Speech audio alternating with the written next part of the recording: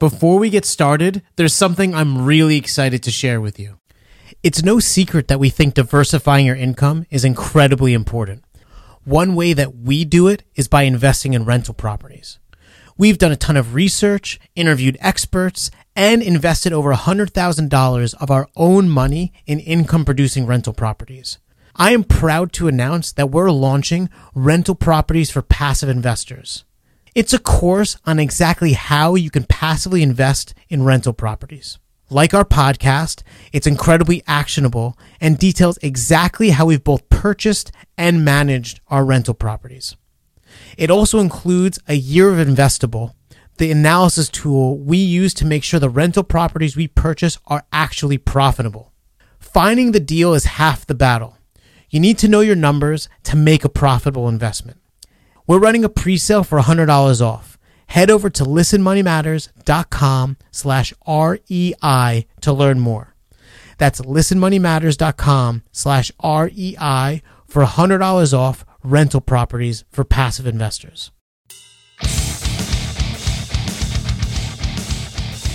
Hey everybody, welcome to Listen Money Matters. Don't spend the money you make, spend the money your money makes. My name is Matt and I'm here as always with Andrew. Andrew, how are you and what are you drinking? Dude, good. Actually, that must be a sound clip I say in the beginning of every episode. Dude, good. Dude, excellent. Just sipping a midnight brew. Again, a low ABV. Yep. Trying to be responsible. Looks dark. What is it? It is a dark hoppy ale. Nice. Oh, a Cascadian dark ale. A black IPA, if you will. One of my favorite styles that not a lot of people make. Yeah? Yes. Well, it's good. It's on my list of things to brew and perfect. What are you drinking? I am drinking water today because I had some food poisoning in the last 2 days. So, oh my God. Yeah, just what? Yeah. I'm just curious. What caused the food poisoning? I actually already know. Yeah, we believe it was black beans, a can of black beans.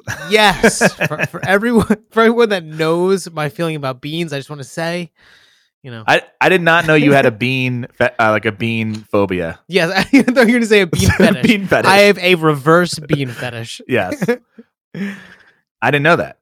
The things you learn. The things you learn.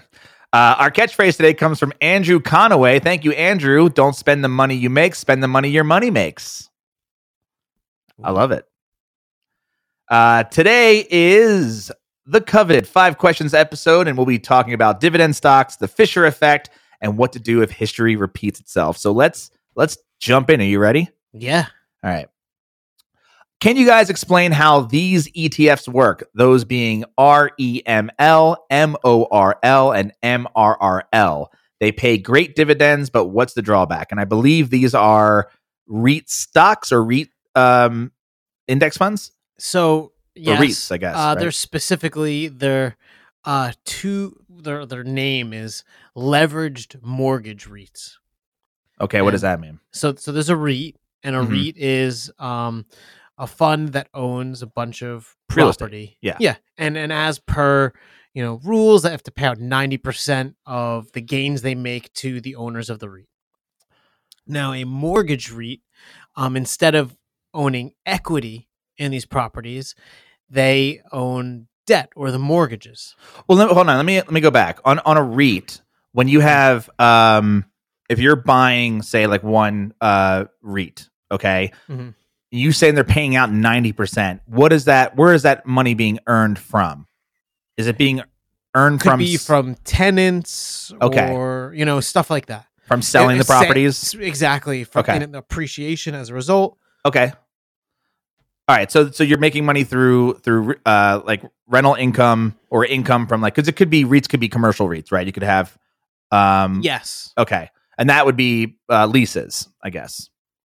Well, it'd be leases. The REIT would traditionally own the building, and yes, I guess leases for tenants and stuff like that. So that's where that 90% of income comes from. Right, correct. And so I'm assuming these are different. It could be a REIT of single family rental properties. Sure. And then, So you're making money on the leases and what the businesses or individuals or families paying rent, essentially. Got it. So and then obviously the appreciation. So what's the difference between these ones? So those that we just talked about are Yep. what you traditionally think of when you hear a REIT, and these are mortgage REITs, and so they own the mortgages. And so I don't know if you remember back in 2008. Yeah, they were just buying up mortgages, buying debt. Mortgage, yes, they package mortgages up, and so these are essentially mortgage REITs. So they own the mortgages, but these three funds earn 18% dividends. So insanely high, right? They're 2x levered. So a normal REIT may have a leverage of like 2 to 1. If you think of like debt to equity. Yeah. These are 5 to 1. And they're heavily dependent on low interest rates. And so basically, they look really good. And if you see an 18% dividend, you should be skeptical. And then you'd be right, because they're great until they're not. I would say they're.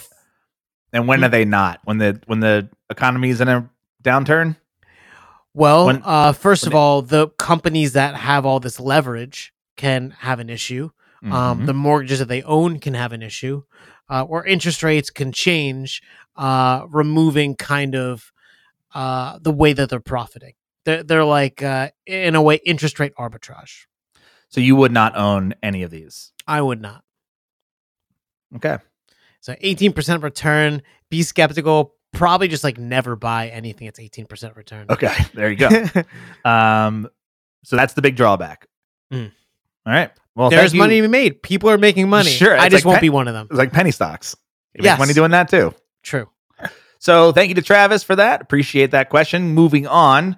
All right. Question number 2. If and when should you invest in a non-tax advantaged accounts that are more liquid than retirement accounts? So my wife and I don't have any clear goals. We just know investing is good and will set us up for the future. So I would say that if you don't have any goals, you should start a tax advantaged account. I think that makes sense. Yeah. I mean, like, everyone has goals, but if you don't need to buy clear goals. Yes, exactly.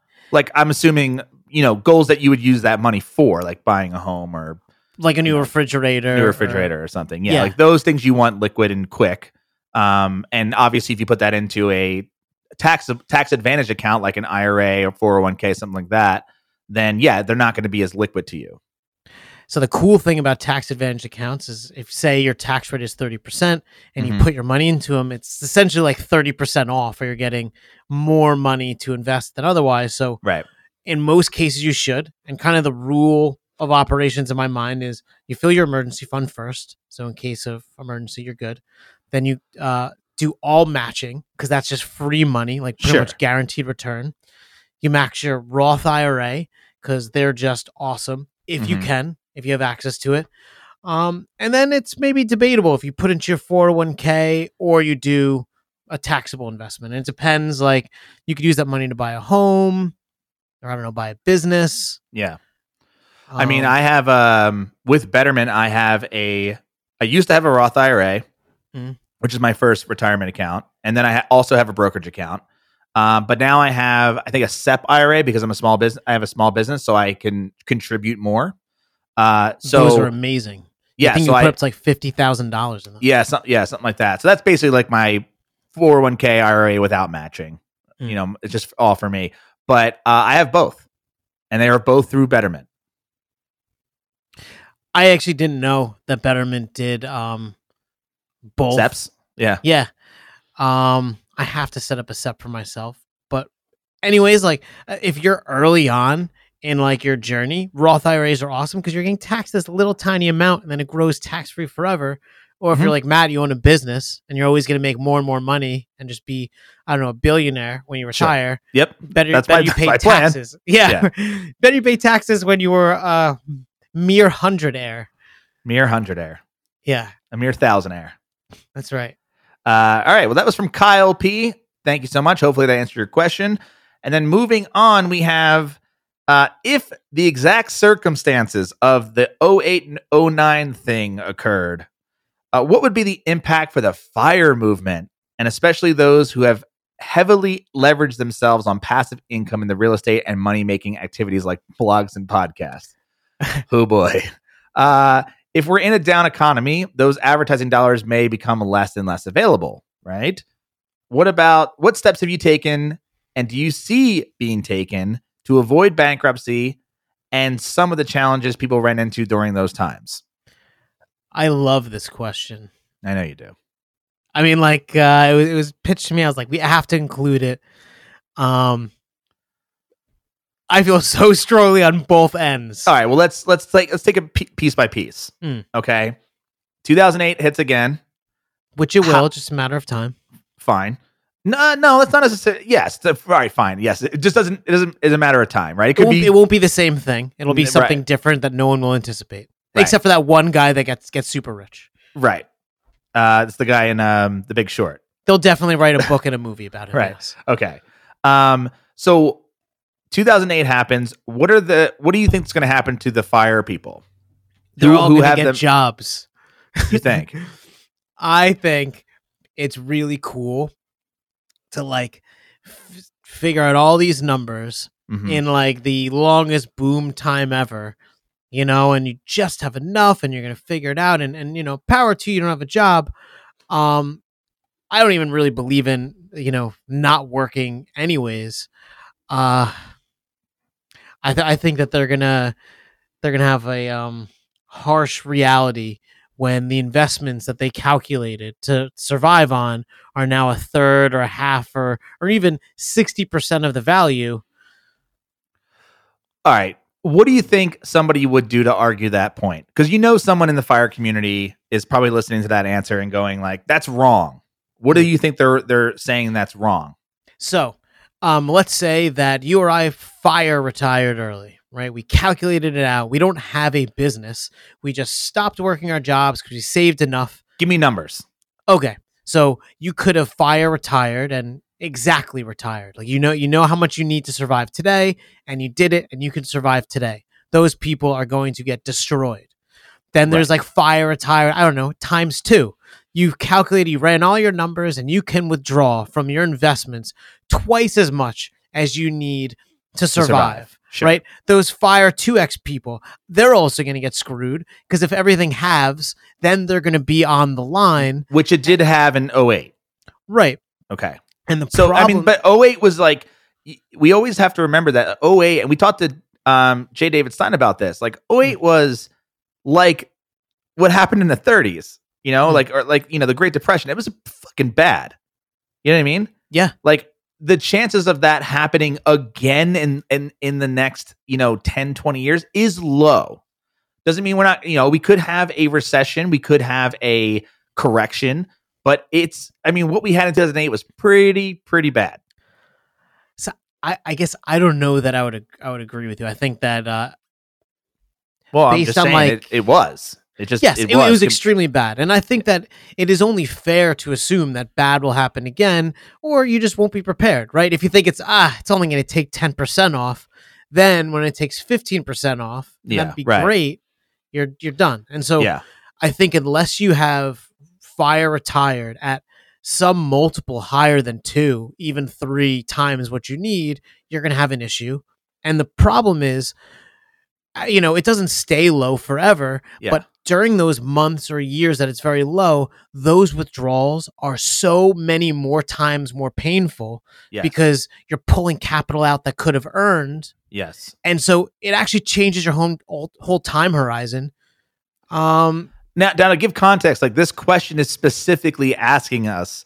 It's geared directly to us, I feel like. Well, yes, but it's also asking like, what if 2008 happens again? Right. So, we're not saying that, hey, this next thing that happens, like you're all going to be fucked because it may not be what happened. It may not be 2008, part 2, 2008 Strikes Back. It could be, 1984 Strikes Back. Who knows? I don't know.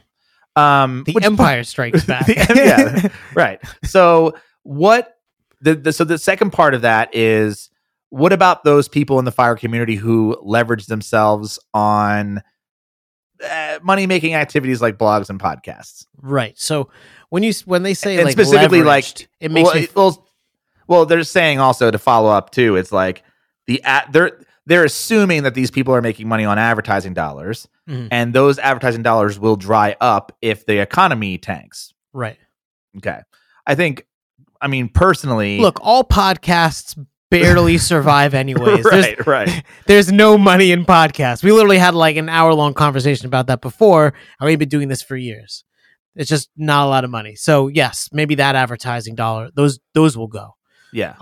But then if we get into another recession, like most of these are the banks that are paying for advertising, like they're not going to be paying for advertising anymore. Right. That's the first thing that, from my experience, the first thing that companies cut is the marketing budget. When times are tough, they cut the marketing budget. I think that should be the opposite, but that's just how it goes. And so let's talk about the blog piece or the online thing. Is some people sell their widgets, they have an e-commerce thing, they drop ship. And if those things that they're selling are still things that people want and need, I don't know, maybe they're affordable. Band-aids or something, it doesn't matter what's happening in the economy. You need a Band-aid, you need a Band-aid. Yep. So those will be fine. If you're selling, hats with a spinny thing on top, then a propeller, no one needs that. Well, I worked for a luggage company in 2008. Yeah. And that's what I got fired because the luggage company. One's traveling. No one's traveling. No one's buying expensive luggage to travel. So, yeah. So I think it depends on what you're doing online. I was let go. I wasn't fired. Okay. That's fair. We were all let go. The whole company laid off. Laid off. That's it. But that's a very broad area. And so I think it depends what you're doing online. Yeah. When it comes to real estate, I think it's fair to say that when there's less money to buy things because of a crash, prices drop. Mm-hmm. But there's tons of people who buy and fix and flip, and good for them. I can't. I won't ever do that.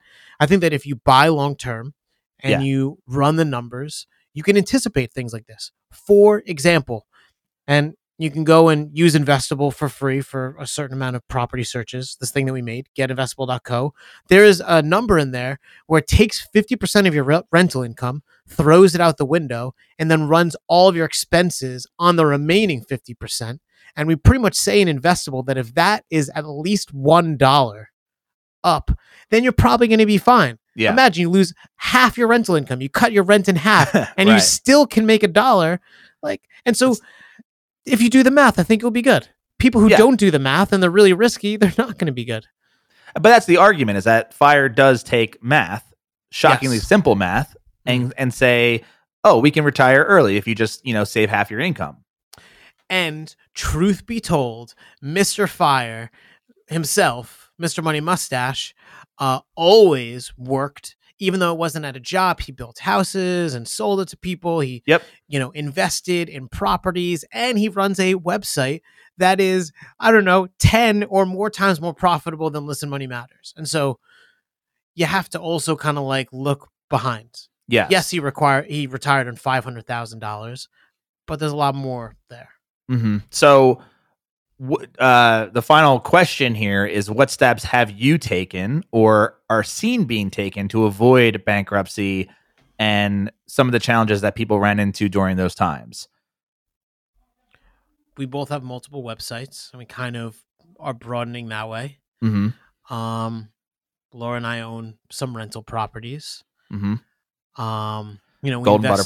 Golden Butterfly, which is a very diversified set of investments. That's built to, sort of lessen the blow. Do well in all scenarios. Yep. We invest in Fundrise, which is income producing as well. Mm-hmm. Diversification. Exactly. Kind of the name of the game. You don't know where the problem is going to happen. It could be the thing that blows up all blogs. That's the only thing that happens. The internet disappears. Well, Google dies. Yeah, if you have other plates spinning, you'll be fine. And that's why we say you should diversify your income. Yeah, well, you'll be fine. You won't probably be earning as much as you were used to, and so you maybe shouldn't be spending all that much as well. Yes, I agree. So, I think if you're, and I think we're going to do an episode on this because I feel like we've done a million episodes on this, but I think we should always be preparing for a recession. That is how you avoid it. Is by always being prepared for it, as if it were going to happen tomorrow. And it's not like getting cans of beans and storing them in your. No, don't talk about beans. Oh, Jesus. They are the worst. My stomach hurts right now. You just triggered me. You just have to, spread your chips out so that, different eggs in different baskets. Yeah. There you go. We're going to take a break. Thank you very much to whoever wrote that question. And we don't have the name there, but after the break, we're going to be talking about the Fisher effect, which is a new fishing pole you can buy at Cabela's or Dick's Sporting Goods, and how we feel about employee stock options when we return. Hiring is challenging, but there's one place you can go where hiring is simple, fast, and smart. And growing businesses connect to qualified candidates. Codable co-founder Gretchen Hebner experienced how challenging hiring can be after unsuccessfully searching for a new game artist to grow her education tech company. But then she switched to ZipRecruiter and saw an immediate difference. You can too by signing up for free at ZipRecruiter.com/LMM. ZipRecruiter doesn't depend on candidates finding you. It finds them for you. And by using ZipRecruiter's screening questions to filter candidates, Gretchen found it easier to focus on the best ones, then find the right one. In fact, after posting her job on ZipRecruiter, Gretchen said she was honestly surprised she found qualified applicants so quickly and hired a new game artist in less than 2 weeks. With results like that, it's no wonder 4 out of 5 employers who post on ZipRecruiter get a qualified candidate within the first day. See why ZipRecruiter is effective for businesses of all sizes. Try ZipRecruiter for free at our web address, ZipRecruiter.com/LMM. That's ZipRecruiter.com/LMM. ZipRecruiter, the smartest way to hire.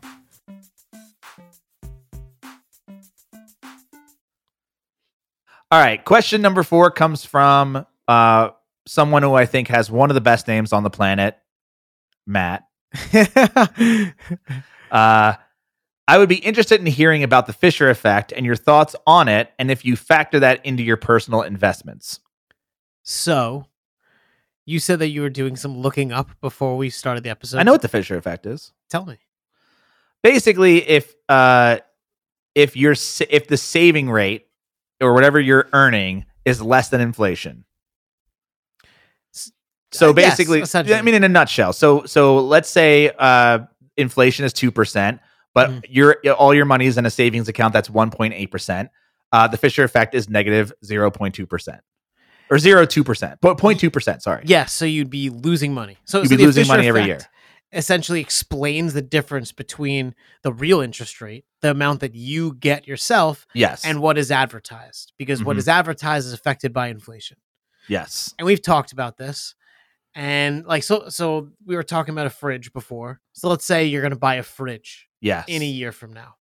And it costs $1,000. Yep. And yeah. You put that $1,000 in a CD. You saw the exact same video, right? Yeah. Yeah. And so you take that $1,000, you put it in a certificate of deposit. Let's say it earns 5%. And inflation 6%. 6%, right. Right. So in a year, you'll have $1,050. But the fridge will be $1,060. Because of inflation. Right. You lost 1%. Yep. And so this is the whole thing of if you have your money in a savings account, you're probably losing money. Yeah. So because of the Fisher effect. Right. So the way that I think about it is when it comes to personal investments, I only keep money in a savings account that I plan on using within a year or two. And then everything else goes into a, Roth IRA or some sort of IRA, some sort of 401k if you have that. Or my investment accounts like my brokerage account with Betterment. And what I started thinking about just kind of on a off topic is how to diversify a little bit more. So I was thinking about, obviously getting more into Golden Butterfly, and obviously I'm going to do that manually, but I do have a savings account. It is 1.8% as of recording this. That changes, I feel like, every fucking month nowadays. But I only have money in there that I plan on using. Do you know what the current inflation rate is? It's 2 something, right? Currently, as of right now, it's 1.9%. Okay, still, I'm losing 0.1%. But, that's fine. And we've talked about... It's not fine. Okay.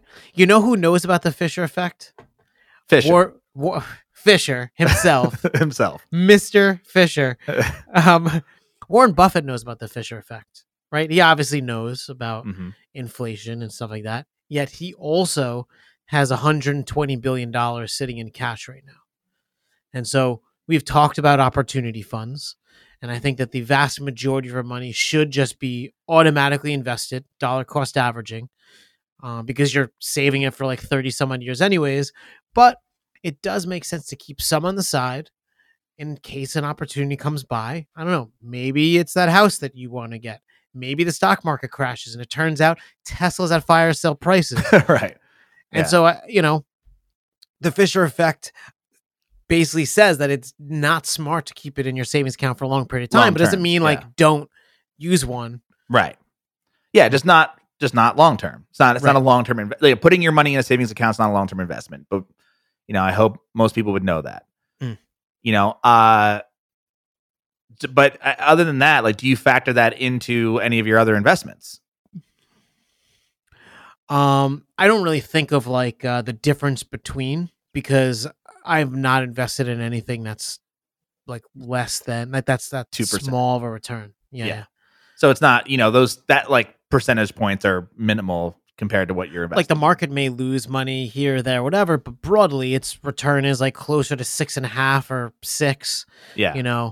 So inflation, right? It's more than inflation. Yeah. All right. I think that kind of covers it, right? Yeah, I think so. Yeah. All right. Thank you, Matt. Appreciate that. Great name. Last question we have from Joe. I'd be super curious to hear your thoughts on employee stock options. Do you ever get employee stock options? I'm assuming you did. Yeah. With who? Lehman Brothers. Cool. How'd that work out?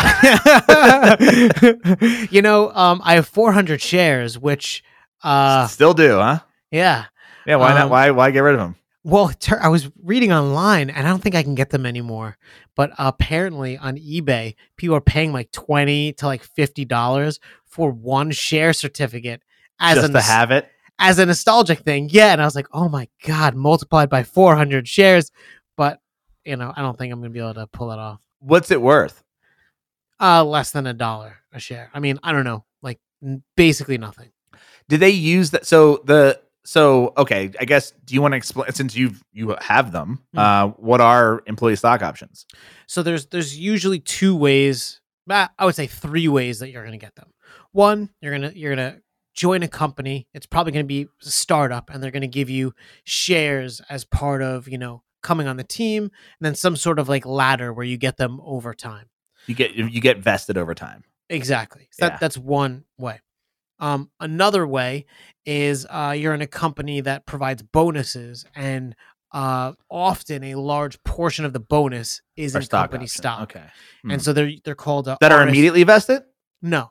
No, none of these things are really tilted in your favor. Right. They're often called RSUs, restricted stock units, and they're often at like a 5-year interval. So when you're a nobody baby just out of college, you get your $3,000 bonus in all company shares, and then in 5 years you get access to that $3,000 when you're hopefully earning a lot more. So kind of sucks. If you still work for the company. If you still work for the company. If you leave, obviously you lose your shares, even if you're 3 days away.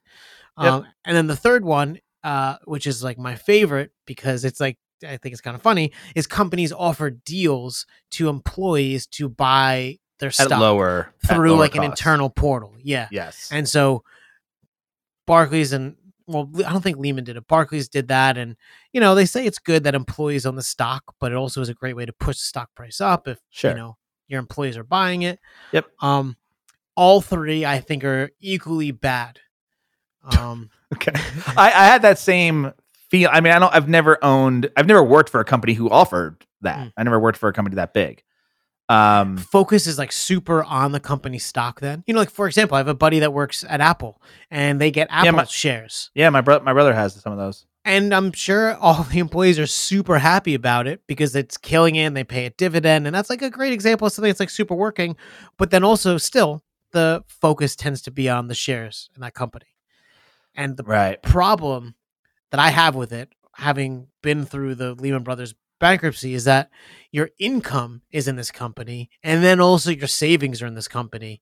And so it already sucks to lose one. To lose both is the worst. How do you feel about I just like it kind of just brought up a thought in my head, which is like, you know how like nowadays we don't have as many companies offering pensions as there were before, and now companies are saying like, go do it yourself. Here's a 401k or whatever.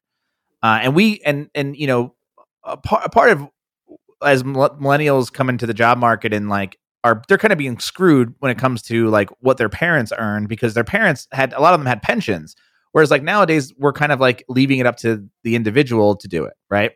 Mhm. I kind of like that, you know, like You could do better than what a pension would have. yeah, but also I'm worried about I am so nervous about companies. Like I know people who have lost their pensions because their company went under. And that's you know, it's one of the things they can cut, right? And it's like, well, you just, you know, put 30 years into this company because you had this awesome pension, and all of a sudden it's like you go to retire and it's fucking gone. And they were like, trust me. Yeah. You're going to have this money when it comes out. And it turns out if the money's not there because it didn't grow at the rate it needed to, or they didn't contribute a month, trust or otherwise, or the good intentions, you know, doesn't matter. If it's not there, it's not there. When you were offered these stock options at either, would you get them at both companies at Barclays and? So I got RSUs at Lehman, and then I had the option to buy them, and I also got RSUs at Barclays. Did you? I did buy them, and I had no choice. It was part of my bonus for the RSUs. That's my question. I got none of them when I left because collectively, besides the fact that Lehman left, I was not there long enough. So RSUs were garbage. Do they use those as incentives not to pay you more in cash bonuses and to pay you a bigger salary? Do they use that as like, hey, normally somebody in your field is worth $50,000, but we're going to pay you $40,000 plus stock options though. Hey. And and they don't have to actually come up with it until when it vests. And it basically locks you into being a loyal employee for those number of years. It's great retention. If, say, you were like, you know, you've been working for 15 years, you're a high-ranking guy or girl, and your bonus had like, I don't know, $20,000 in stock options, well, maybe you're more likely to stay because you need that. You want that. All right, give me some. I want to go through some scenarios here of when it makes sense and where maybe somebody is right now, right? Mm-hmm. So let's say you're about to be hired, or you're looking for a new job, and they are offering stock options, but your salary would be lower than what you wanted. Often, you already know that's the case, and you're kind of joining the company because of that. Those tend to be startups, and like you're joining based on the vision, you know. Jet, the jet.com is based in Hoboken. I went and are they really? They are. And that's I was weird. Like, I'm going to get a job there because like I could literally walk 5 minutes to the office. And so I go and I calculated out, and like they give you like these rosy scenarios. And if I had stayed for 5 years in the rosiest scenarios, my options would have been worth $500,000. You know, but then I have to believe in Jet and think that they're going to be acquired, which they were, and whatever. But if like you were joining Uber and you're like, I think self-driving cars are the future, like your best deal is to literally work there and get them at fire sale prices. Those options. That's okay. So that's one of the reasons you would join is for the stock options. Yeah, I think that's like the major. Yeah. Okay. Would you like? What if you already have stock options in a company? What would you do? Not much you can do, really. Yeah. If it's a massive amount, it will change your direction. I had a friend that worked for Instagram, Facebook, and he did not like it at all for a ton of reasons, but he stayed a little over a year just to get the first ladder, you know, the first batch. The first vet, yeah. And so he got paid. He did, right? Not as big as he thought, and it actually wound up not being as much total money as it was worth the risk to take. I mean, Facebook knows they're not going to give you $1 million for a year of work. But you know, it's not. But you don't take a job with the intention of hating it or leaving. You know, I can see companies using it as a way to pay less, and I'm sure a lot of companies do that. And how do you know when to avoid that? How do you know when that's happening to you? It's always happening. Matt, you have a website under Ace Media LLC. You own all the shares. So you can just give them away if you want, right? And what does it cost you? Nothing. I mean, you'll lose a percentage ownership in the company. You could also create more shares. Right. And dilute everybody. And so it's just kind of,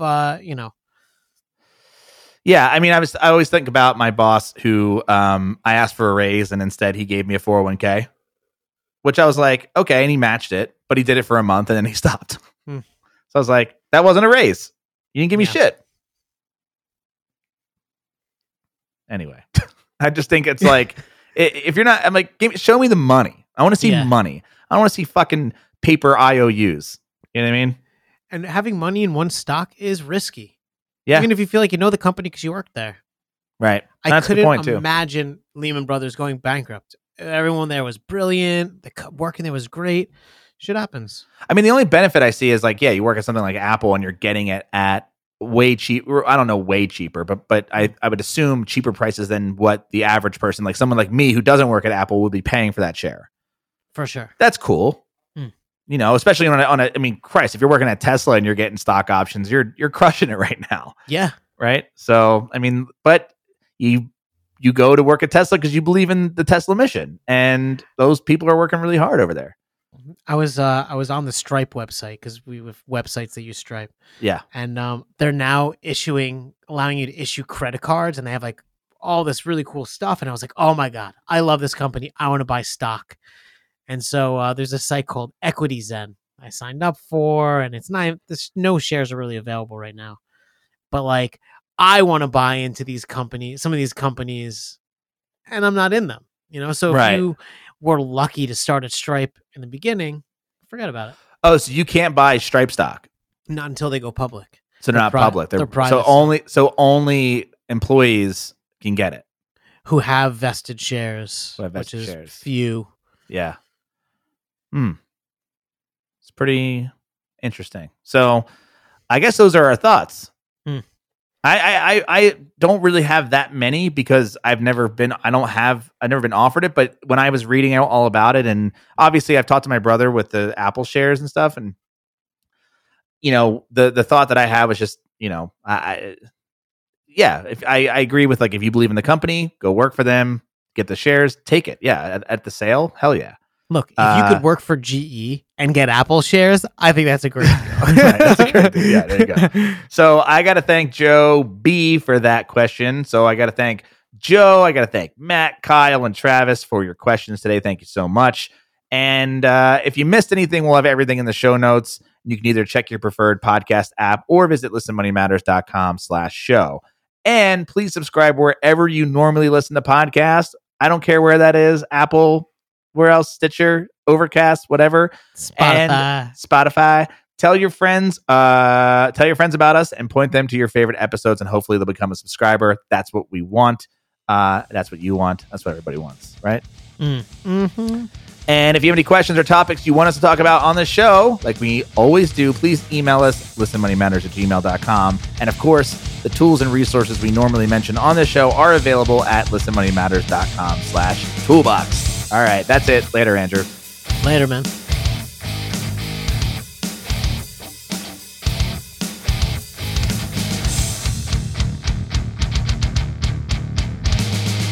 Please tell your friends about this show.